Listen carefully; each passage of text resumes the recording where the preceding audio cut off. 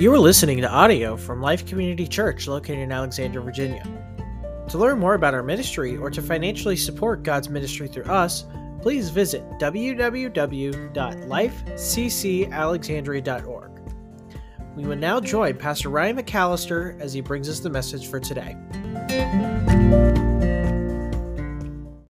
Good morning, everyone. It is good to see you all here. We are in the middle of our series, To Seek and to Save. This is a series going through the Gospel of Luke. I've kind of divided it up into 4 different mini-series, and this is the beginning of our 3rd mini-series through the Gospel of Luke.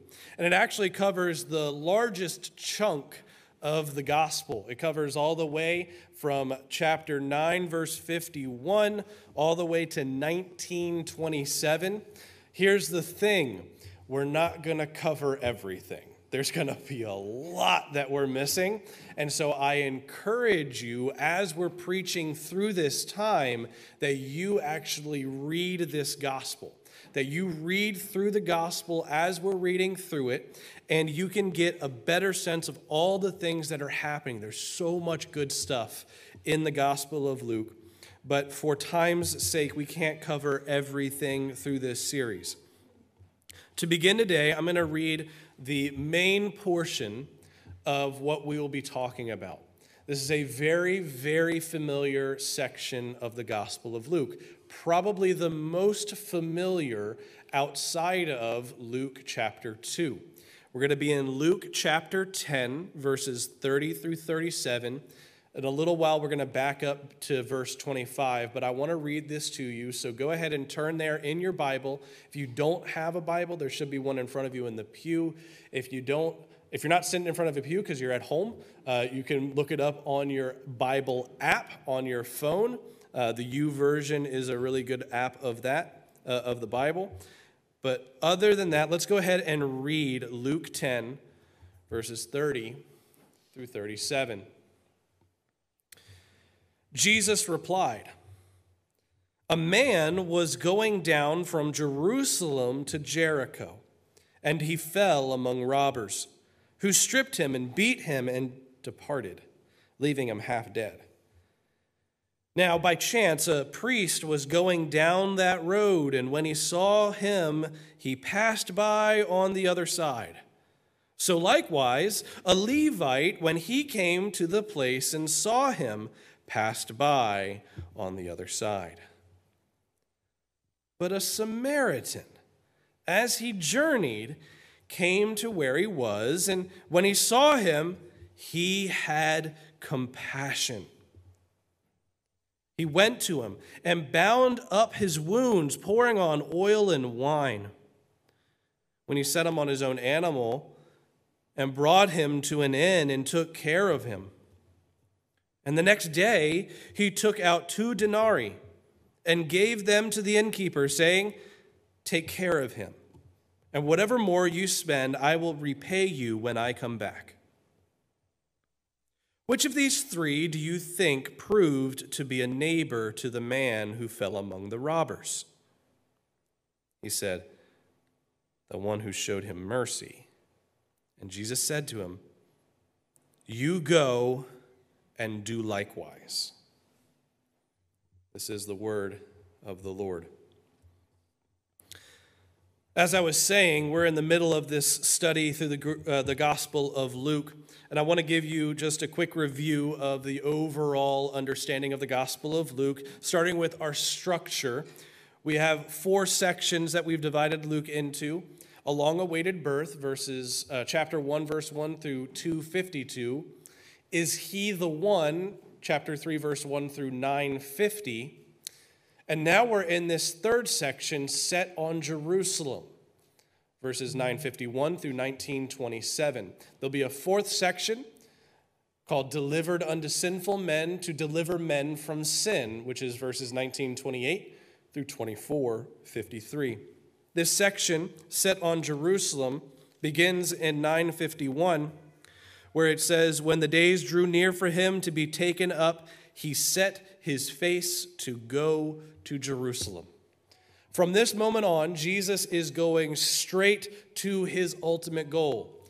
What's interesting is that Luke then takes the longest amount of time to get to Jerusalem, because he takes some time to really unpack a lot of very interesting and good things, understanding what it means to follow Christ. Remember last week, as Pastor Reed was discussing the cost of following Christ, this is set up for us to understand that this section is going to be focused on what it means to be a disciple. Luke has a couple of different main purposes of his gospel. The first is a truthful history. When we read Luke chapter 1, we see that Luke is trying to help Theophilus know and have confidence in the gospel that he has been given. Know and have confidence that what you've been taught is true history. But also, Luke has this other idea, this other purpose to show that Christ is not something new, something different, but Christ is a continuation or a culmination of the history of Israel. But I wanted to identify a couple of other minor themes that are carried throughout. And by minor themes, I mean that they are things that just pop up over and over again. The first minor theme is the identity of Jesus, and that really got covered in those first two sections that we talked about. Who is this man? Who is Jesus? And there's a lot of identification of who Jesus is in those first two sections. And now we've come to this third section where we pick up on some other themes that have kind of been running through but start to become more prominent. What does it mean to be a disciple of Jesus? We're going to get this over and over again as we go through the different stories that we find, the different teachings that Jesus gives. What does it mean to be a disciple? And then lastly, another theme that I want to cover, and by the way, this is not an exhaustive list. There's a lot of themes that are going throughout Luke. But this one's really important, especially for today. The danger of self-righteousness. This happens multiple times where Jesus points out self-righteousness as a dangerous place to be. So now we come to our story today. Let's start in verse 25 to give ourselves some context to this story. I read to you the most famous part, which is what most people refer to as the Good Samaritan. Although Jesus never calls the Samaritan good, no one calls him good in the whole story. And in fact, if you remember your scripture, remember there's another time where someone calls Jesus a good teacher, and Jesus goes, hey, only God's good. So I think it's very funny that we call the Samaritan good in this parable. And by the way, it is a parable. So let's read, though, to get us some context about why this story is told.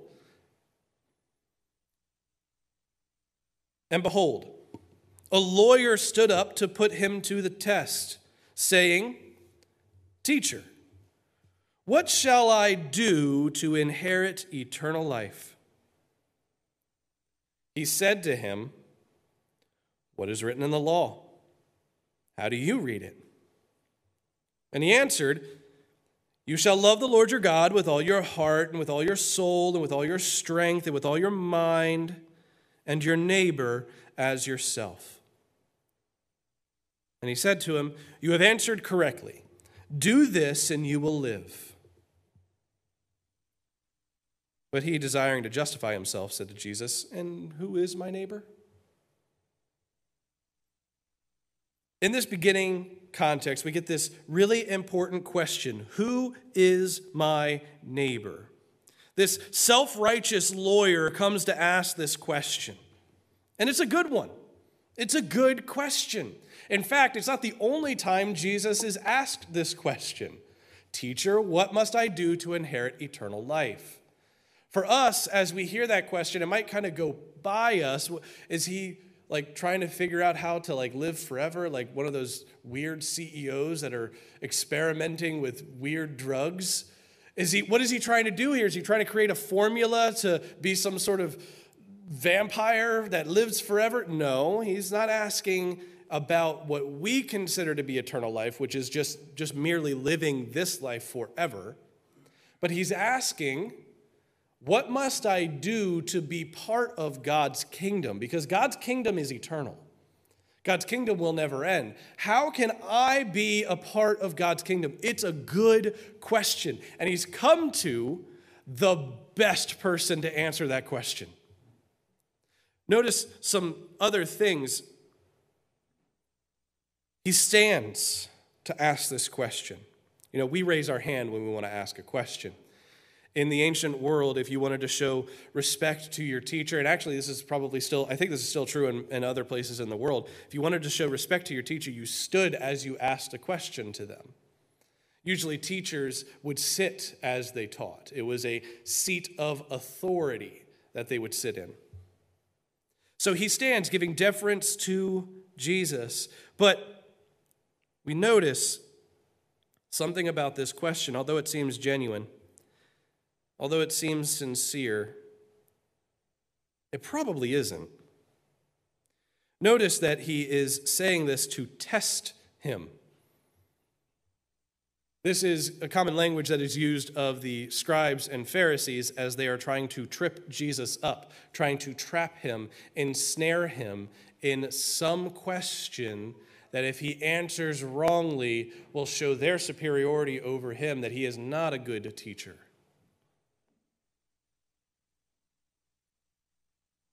But notice how Jesus responds. He doesn't respond with an answer. In Matthew 22, he's asked, what are the greatest commandments? And Jesus says, to love the Lord your God with all your heart, soul, and mind, and to love your neighbor as yourself.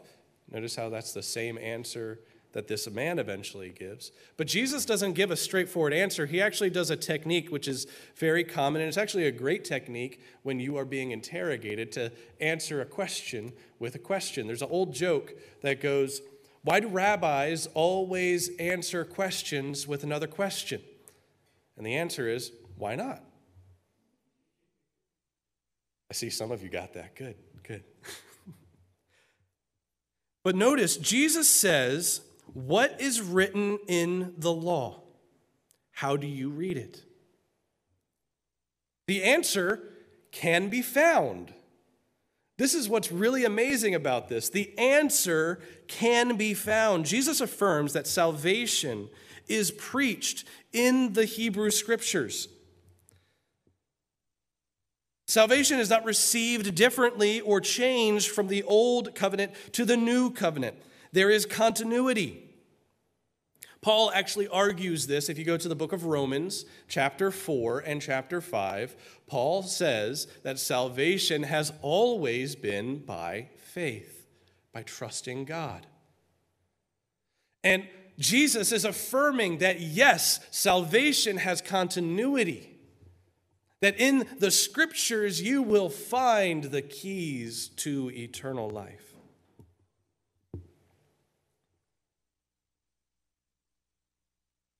But the man answers, you shall love your Lord your God with all your heart, with all your soul, with all your strength, with all your mind, and your neighbor as yourself. Again, I pointed this out as the same answer that Jesus gives to what's the greatest commandment. He says the greatest is to love God. And the second is like it, that you shall love your neighbor.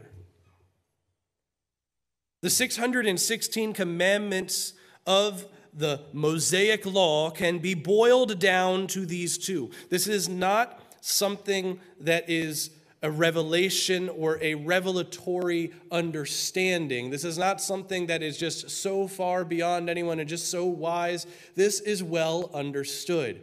That if you wanted to know what the law was, you had to understand how to love God and love others. In fact, if you take the 10 Commandments, which is what we kind of take as a summary of the law of Moses, you can divide them between laws about loving God and laws about loving people, how you treat God, how you treat people. This is how all of the laws are presented.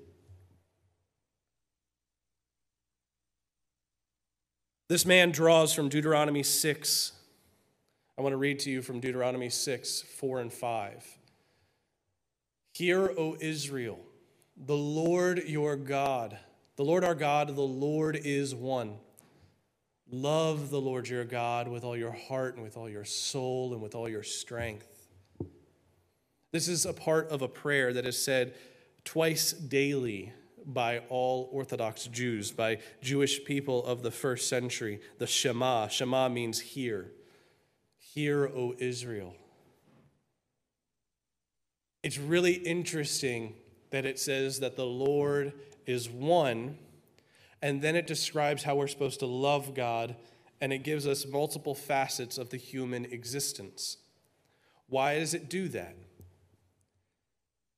Because this is an all-encompassing love, a one love pulled from all different parts of the human being directed at the one God. All your heart, all your soul, all your strength. You as a unified human being directing all of your love, leaving nothing left out for God.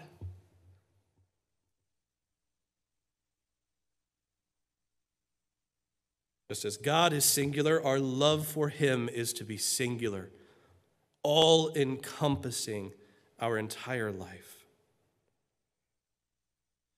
The second that he adds, and he kind of like combines these two commandments together, and your neighbor as yourself. Love your neighbor as yourself comes from Leviticus 19:18. Let's read that. Do not seek revenge or bear a grudge against anyone among your people, but love your neighbor as yourself. I am the Lord. From the context of this verse, we might think, and we might be led to believe, if we just isolated this verse by itself, that we are only to love our own people. It says, anyone among your people, and specifically it's the faithful Israelites. And in fact, many rabbis and scholars and Pharisees, they described that the love that you are to have for neighbor only really is for those who are loyal, faithful Israelites. Sometimes they might expand a little bit here and there, but for the most part, they narrow it. But notice something really interesting in Leviticus 19:33 through 34. When a foreigner resides among you in your land, do not mistreat them. The foreigner residing among you must be treated as your native born. Love them as yourself, for you were foreigners in Egypt. I am the Lord your God. 19:33 through 34 surprises by showing us that it's not just fellow Israelites, but it includes much more.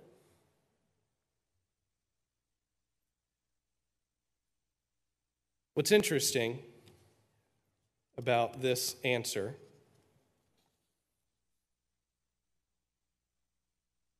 we'll get to it in a second.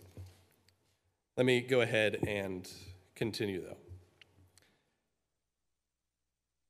Verse 28 shows us that Jesus says, knowing the answer is not the same as living it. Jesus says this. He says, you have answered correctly. Do this and you will live. It's like, good. You have the right answer. Good job. Now live it out.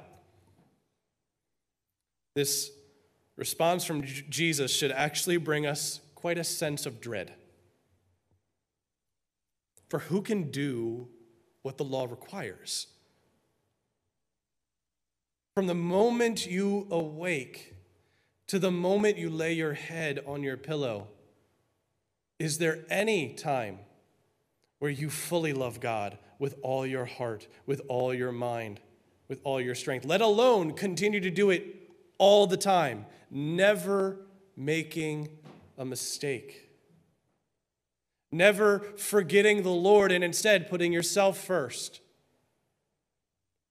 never disregarding God's law and therefore disregarding God himself and doing what you would rather to do? To love God with all yourself is quite the commandment. It's simple, yes, but it is tough. Galatians 3:10 through 13, and I don't have that up on the screen, shows us that the law is good. Paul tells the Galatians that the law is a good thing, but it's as if we are under a curse when we are presented with it, because we come to recognize that we can't keep it. It's like a curse has been put on us.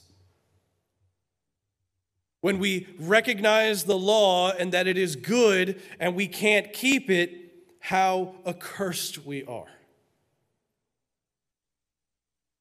This is not because the law is bad, it is because we cannot live up to the perfect law of God.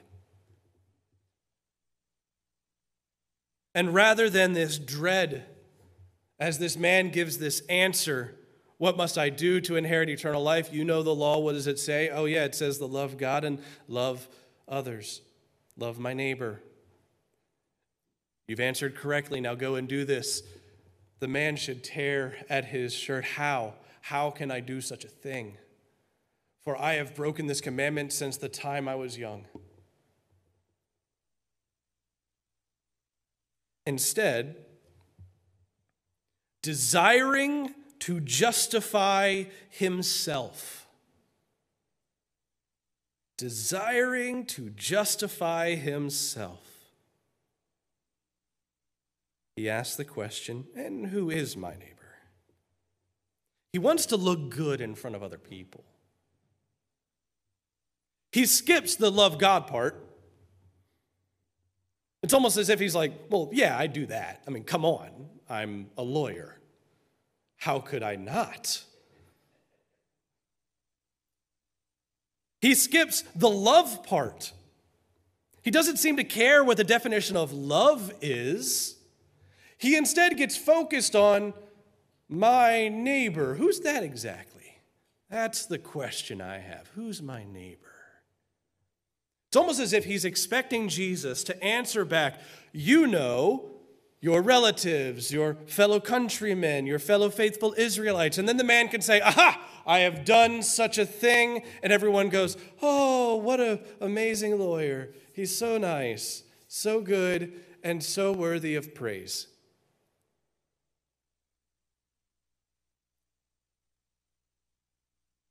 He wants to limit the scope of neighbor so that it can easily give him something to check off and say, aha, I got it. Look at me. Aren't I awesome?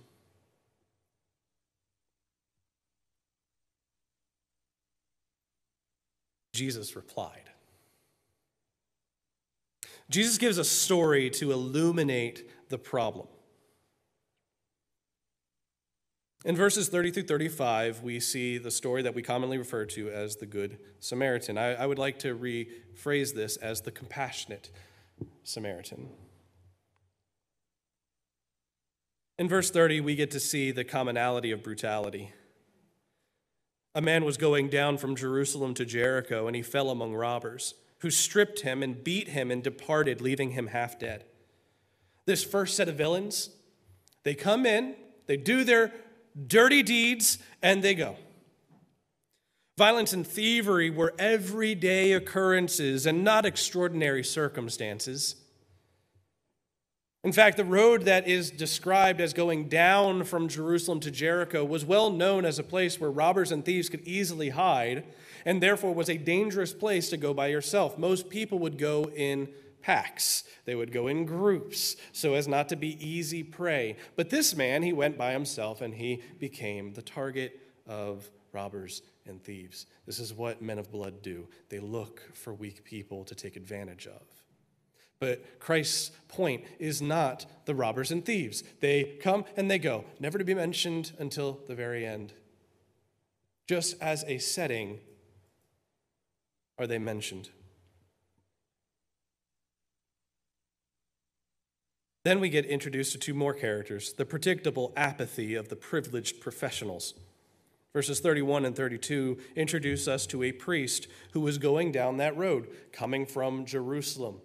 Now, Something to keep in mind is that this traveler who was coming down from Jerusalem to Jericho was probably a pilgrim who had gone to the temple. And now the priest who had served him at the temple, who had been offering the sacrifices and doing the priestly duties, was leaving Jerusalem as well, coming down that road to Jericho. Probably that's where he lived.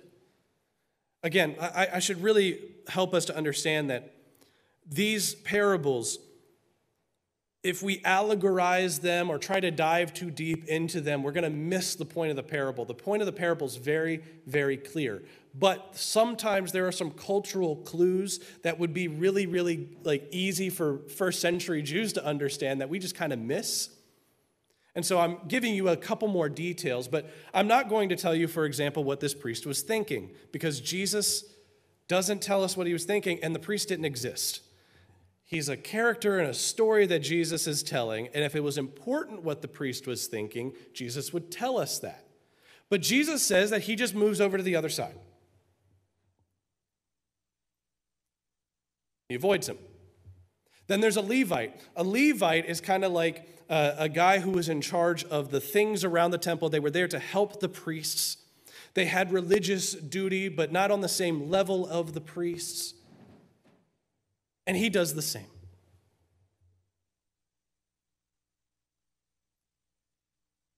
The priests and the Levites, you would think, would be people who were well thought of by the general population. But that's not necessarily true, because they were thought of as a privileged caste who kind of looked down upon others. In fact, in Hosea chapter 6, verse 9, look at what Hosea says. And I wonder if Jesus may have been thinking a little bit about this as he's telling this story. Hosea 6:9. As marauders lie in ambush for a victim, so do bands of priests. They murder on the road to Shechem, carrying out their wicked schemes. That doesn't sound good. I'm just going to be honest. This sentiment of the priests and the Levites as this uncaring, apathetic class is exemplified in this story.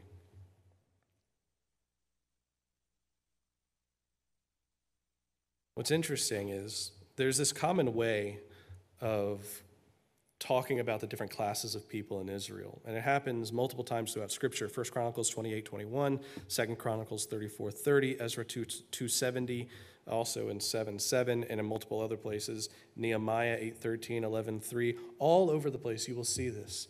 The priests, the Levites, and all the people. And so, as the listeners, because remember, he's not having a private conversation with this lawyer, he's having a conversation as he's been teaching, and people are listening.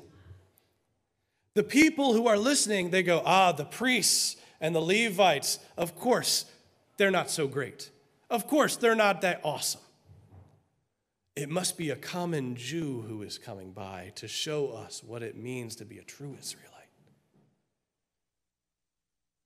They're expecting a hero to appear. But Jesus says, but a Samaritan. And you go, Samaritan. Cool. What's that? Samaritans. He's the surprise hero. The Samaritans were kind of viewed as a half-breed, syncretistic religion of people. These people who were part of the northern kingdom at one part of Israel, but after Assyria had come and taken all of the nobles and there were just the common people left in that area, the Assyrians sent in other peoples from different areas, pagans, to come and repopulate the area. This caused a lot of intermarriage. And then there were these lions that came, and they didn't know what to do about them, so they asked for some help from southern Judah, and they came and taught them more about the faith of Yahweh. But these people, they just took bits and pieces, and they kind of merged it together with their own pagan beliefs. And also they had some quibbles, or I don't know what that word is. It's quabbles, whatever it is. I'm just making up words at this point. They had some questions, or they didn't really agree that there was more revelation beyond the law of Moses. And so they only really accepted the 5 books of Moses. They also really didn't believe that the temple in Jerusalem was the legitimate temple. They went all the way back to when the temple at Shiloh had been made. And they were like, there was problems even there. And then they said, you know what? The real temple that God wants us to worship in is on Mount Gerizim. And so there were all of these differences between the Samaritans and the Jews. And there was a lot of love lost between them. There had been fighting between them. There had been destruction of the temple of Mount Gerizim by a Jewish people in the Intertestament period. They did not like each other. In fact, if you wanted to insult someone, one of the highest insults you could give is, you're just a Samaritan. In fact, in the Gospel of John, one of the accusations lobbed against Jesus is, you're demon-possessed and a Samaritan. It's like, I mean, you could have just stopped at like demon-possessed, right? Like, that's enough of an insult. But then you got to just be like, and a Samaritan? Whoa, like, calm down. Like, that's too far.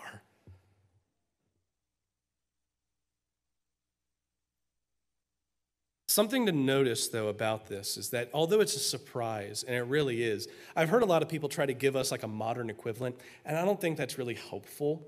I know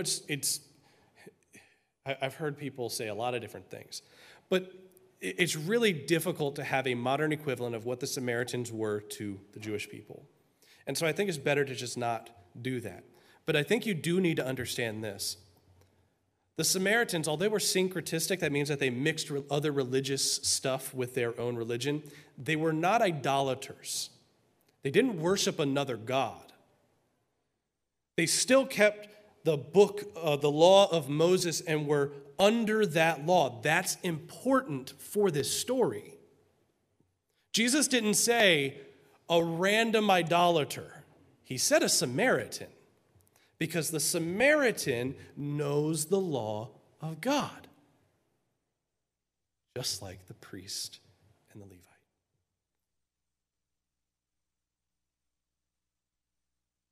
Jesus then shifts the ground of the question. We see this Samaritan do all the right things because of the compassion that he has on the man.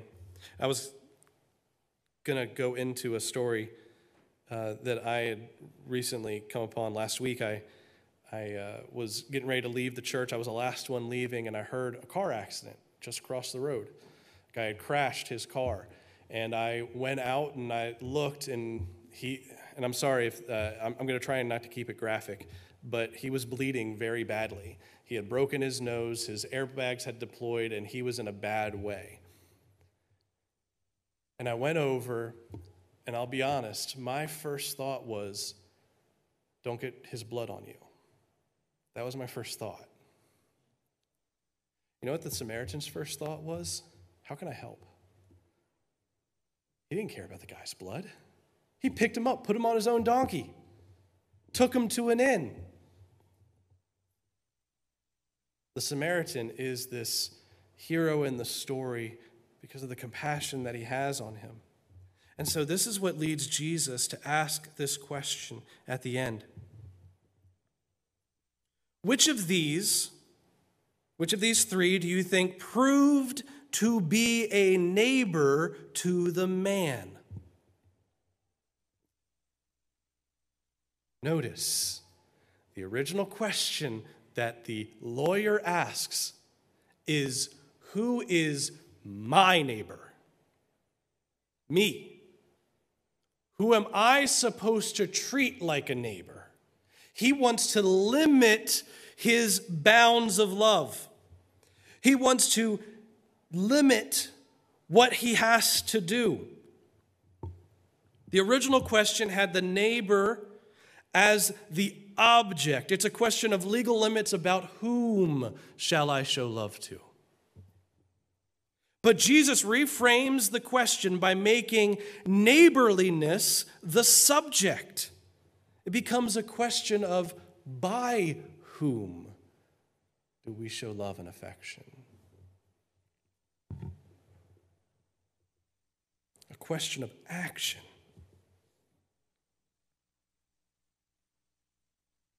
Jesus says,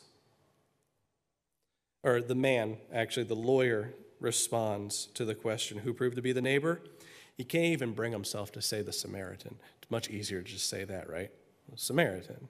You got the priest, the Levite, the Samaritan. He goes, the one who showed him mercy. He had to add extra words in there so he wouldn't say Samaritan because it felt so dirty in his mouth. Couldn't say it. The one that showed him mercy. And Jesus said to him, you go and do the same. What was the thing that separated the priest and the Levite from the Samaritan? The Samaritan had compassion. The word compassion comes from Latin, compassio, with feeling. Here's one of the things that we have a really messed up relationship with. It's our feelings. We think that our feelings are all internal. They're all just swirling about inside of us. But compassion doesn't allow your emotion to stay inward. It actually brings out to action. So when it says with feeling, that means you are doing something. You are having an action. It may be the priest and the Levite were like, oh, poor man. And just kept going. Oh, what a tragedy. Someone should write a law that this should never happen again. In fact, I shall go do that.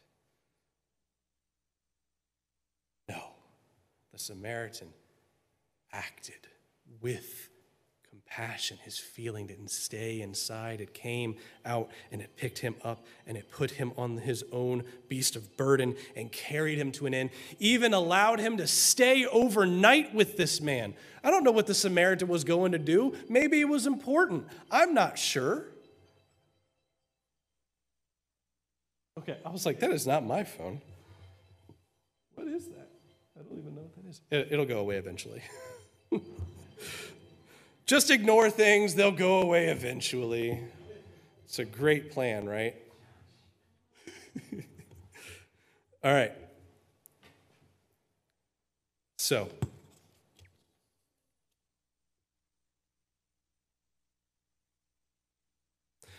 I'll keep going. I'll keep going.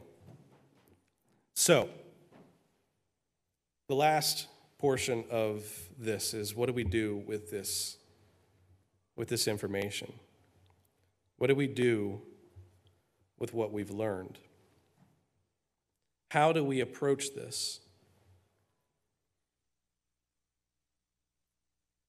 So first, we need to understand, let's go to, I must have dropped my last piece of paper. Can we go to our first takeaway? God's law is not a cudgel to beat others into submission to our desires. I bring this up because so often when I have heard this parable talked about by people throughout the world, is they use it as a way to guilt people into doing what they want the other people to do.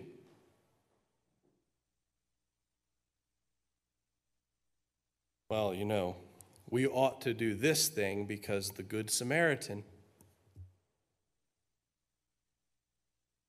You're not really loving your neighbor, are you? Unless you do this thing that I've set up. How many times during the pandemic were you told that you didn't love your neighbor unless you did the prescribed motions of what other people said you had to do? And always with love your neighbor as the reason why you ought to do those things. It may be true that What someone is asking you to do is loving your neighbor, but this is not a cudgel to be used. A cudgel, you know what that is? That is a stick with spikes on it to beat people with. It is an instrument of torture. God's word and Jesus' teaching is not meant to be a cudgel. Do not use God's word in such a way. And especially to get what you want. Let's not care about what God wants. That's not really the point of those things, is it? It's really to make sure that I get what I want. I mentioned, the priest and Levite going by. And they were like, oh, maybe somebody ought to write a law about that. Isn't that funny how that always seems to come about in this conversation about the Good Samaritan? That it comes down to some sort of policy that people want enacted, and in order to guilt you into supporting their policy, they bring this up. Oh, but don't you remember the Good Samaritan? He was nice. He was a nice guy, and he did nice things. I always want to respond with, right, he did them voluntarily, not forced by anyone else. Like the priest and the Levite didn't go and get the Samaritan and make him do that, because then that wouldn't be a great story to give an example of what it means to be neighborly to someone. You don't force people to do good things. It's just another form of slavery, getting people to do what you want them to do. Don't dare use God's word that way. Secondly, what is God's law for? God's law is a mirror to reveal our sin and bring us into submission to the Lord. God's law is a mirror. When you wake up in the morning and you're getting ready to go somewhere, most people, they look in the mirror, make sure their hair looks good, make sure they have nothing on their face. I went to the gym the other day. I've been there's this, I'm giving too much information. There's this thing called hostage tape. Keeps your mouth closed when you're sleeping, because I tend to snore. So I'm using this, right? And you have to rip it off your face in the morning. And I go to the gym, and the guy I'm going with, John Beck, he's like, you got something on your face. I'm like, I swore I took it off. I know I did. And there was just like a little piece on there because I didn't look in the mirror, and I went out and embarrassed myself. God's law is a mirror to reveal how we can't live up to this mirror. Is it the mirror's fault that it reveals the sin in our lives? Is it the mirror's fault? No. The mirror is good. It's revealing to us the truth. What the mirror does do is to bring us into submission to God, to bring us into submission to the Lord himself. Lastly, and I'll be finished because I've gone over time. I stole this from Charles Spurgeon. It's okay to steal from him because he's the principal preacher, so it's like at some point you can't say things better than him. What God's law demands, God's grace produces. So much of what we looked at here, we look at the Good Samaritan, we go, the compassionate Samaritan. I can't do that. We look at the priest and Levite, go, that's way easier. Can we do that instead? But to love with such passion, love so unconditionally, we feel like, oh man, I fall short. And that's true, we do. God's grace, his mercy, his love for you while you were still a sinner rescues you out of your selfishness and out of your lack of love. And God's grace in us as it works on our heart to create in us a new creation. It gives us the strength and the ability to be what God calls us to be. We must rely upon his grace. We must rely upon his grace because we have nothing else. We have not the strength, but he does. I hope you stay with us as we go through the rest of the Gospel of Luke. It's going to be a good study, and there's going to be more things to glean and to learn.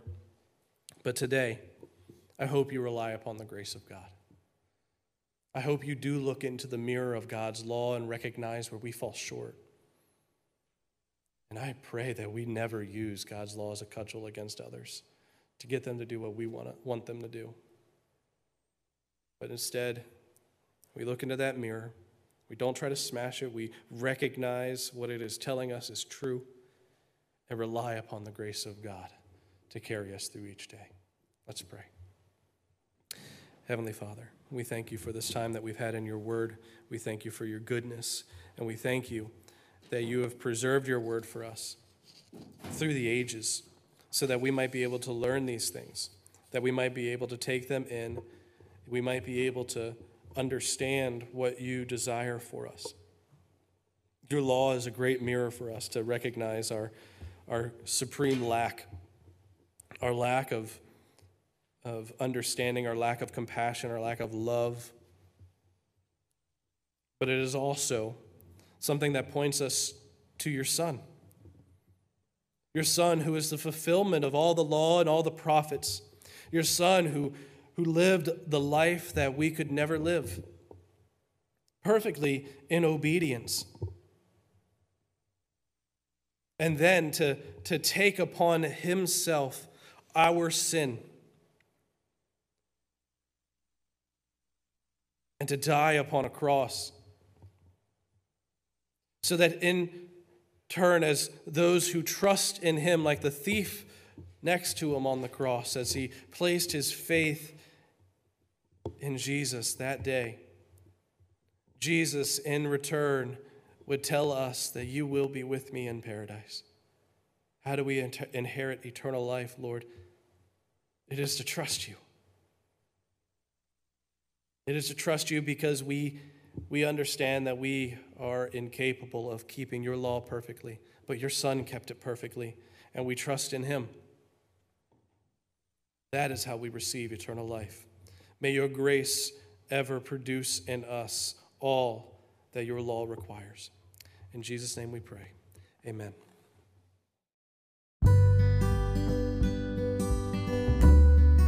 Thank you for listening to audio from Life Community Church Alexandria. We believe that there should be no anonymous Christians, so we would love for you to visit and worship with us Sunday mornings at 11 a.m.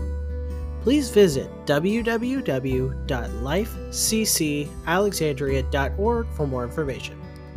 Thank you, and God bless.